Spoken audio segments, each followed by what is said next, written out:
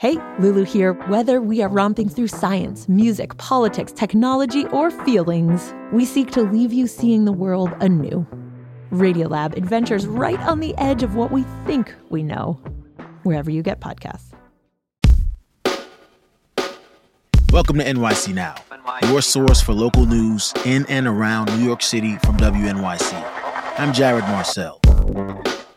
A Manhattan judge is denying a request to dismiss criminal charges against Daniel Penny, a man accused of choking an unhoused man named Jordan Neely to death on an F train last year. Penny's case was in court on Wednesday. His attorneys asked the judge to toss the case because they say he was acting to protect himself and other subway riders. The Marine Corps veteran has pleaded not guilty to manslaughter and criminally negligent homicide charges.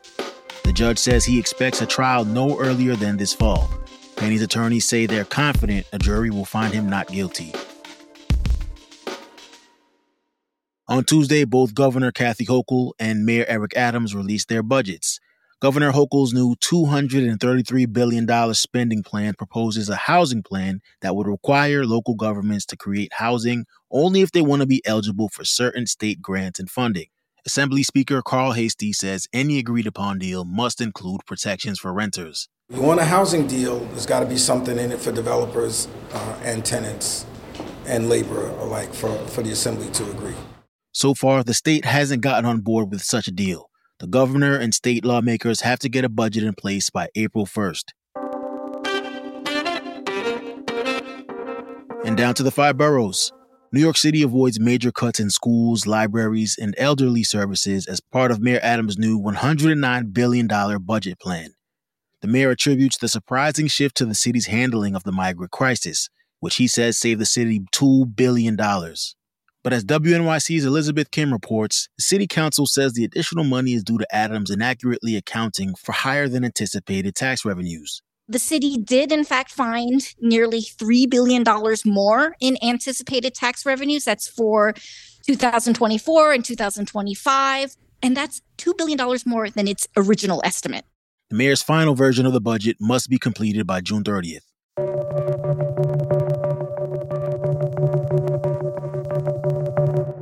Up next, we head to Queens Boulevard to see how Vision Zero, New York City's street safety initiative, has transformed one of the most dangerous city roads. When you see actor Danielle Brooks on the red carpet at the Oscars, she will be in full glamour and in grief. I've been with Sophia for so long, and I just know, after the Oscars, that chapter is really done, and that saddens me. I'm Kai Wright. A star of The Color Purple honors the role that shaped her career. Next time on Notes from America. Listen wherever you get your podcasts.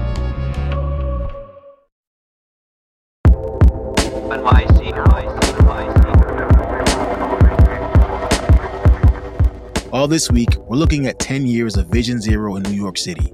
The program aims to eliminate traffic deaths through redesigned streets. One of its great successes can be found on Queens Boulevard, which was once known as the Boulevard of Death. But Vision Zero also has its failures, like Atlantic Avenue in Brooklyn.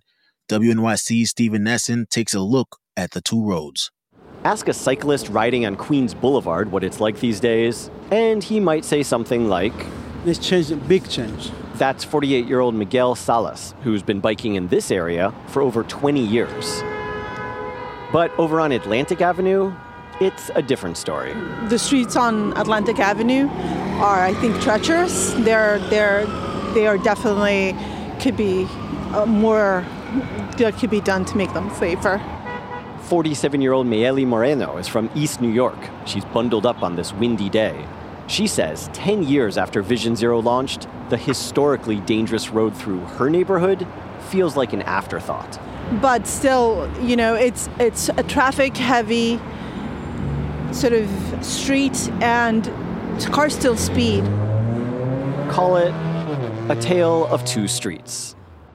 In 2013 and 2014, the two roads saw the same death toll. 10 people were killed in traffic on Atlantic Avenue, and 10 people were killed in traffic on Queens Boulevard.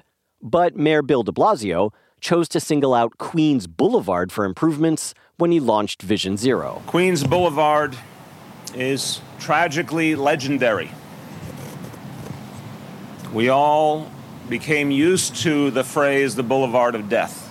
That's de Blasio in 2015, announcing a $100 million plan to reduce crashes on the boulevard. Pedestrian crossings were redesigned. New bike lanes were painted, some of them protected with concrete barriers, along the 7-mile stretch of roadway. No longer will anyone's life be threatened simply by virtue of walking or biking or driving on this street.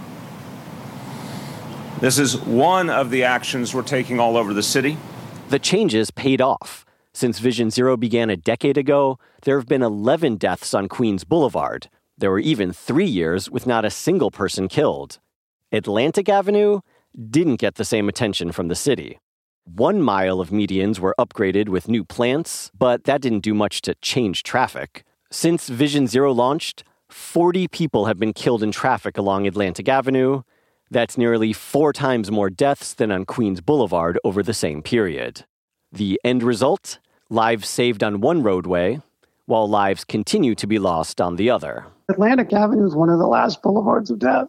That's John Orcutt, the director of Bike New York. He says he doesn't blame de Blasio, who had to pick and choose which street improvements to fight for. He says the mayor had to focus his political will on the worst street, which at that time was Queens Boulevard.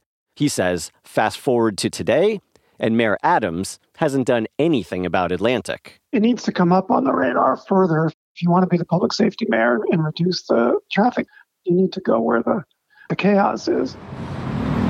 I went to where Orcutt says the chaos is. I'm standing on the corner of Logan Street and Atlantic Avenue.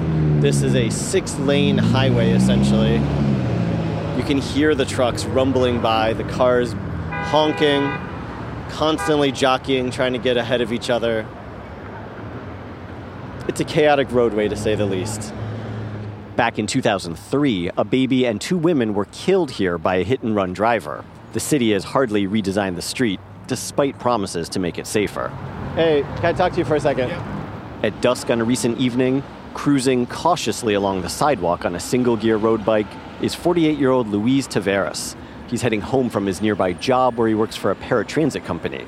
He still has a clipboard from work in one hand and says he wishes Atlantic was as safe as Queens Boulevard.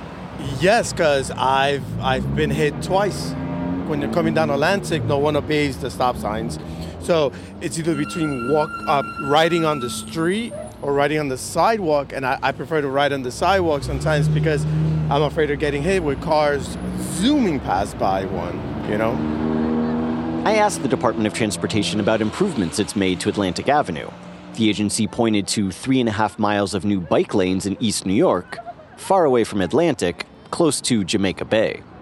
And DOT says those changes to the median on Atlantic were effective and reduced pedestrian injuries by 39% along that stretch and cyclist injuries by 14%. But there's just no comparison to the improvements on Queens Boulevard.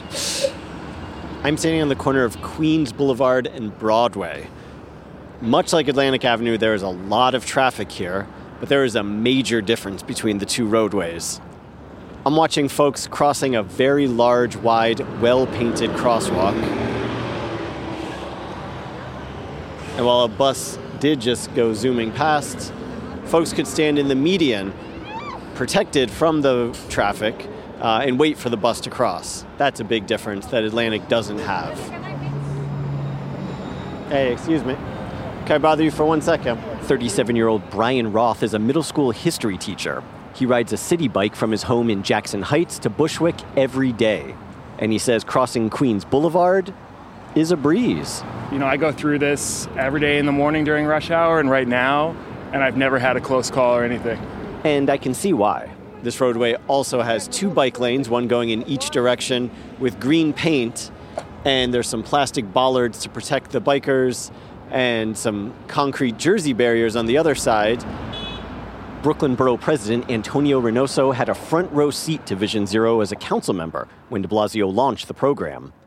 Now, Reynoso wants to see Mayor Adams put that same kind of energy into redesigning all of Atlantic Avenue. Bill de Blasio was willing to expend political capital to get this done. I don't necessarily know if this mayor, given his history on these transportation projects, that we've seen. This is something that is going to be prioritized. Reynoso is referring to Mayor Adams buckling to pressure when it comes to street safety projects. Adams canceled plans for a dedicated bus lane on Fordham Road in the Bronx, dramatically scaled back a McGinnis Boulevard bike lane in Greenpoint, and shortened another bike lane on Ashland Place in Fort Greene after pushback from developers. While there's no grand redesign in store for Atlantic Avenue, there are 13 blocks in Clinton Hill, Prospect Heights, and Bed-Stuy that could be rezoned for new development. New buildings come with street safety improvements. But that rezoning process will likely take years. And while locals wait for changes to Atlantic Avenue, there's actually more money coming for Queens Boulevard. The federal government recently awarded the city $30 million, much of which will be used for further safety improvements on the roadway. Atlantic Avenue was left off the feds list. Stephen Nessen, WNYC News.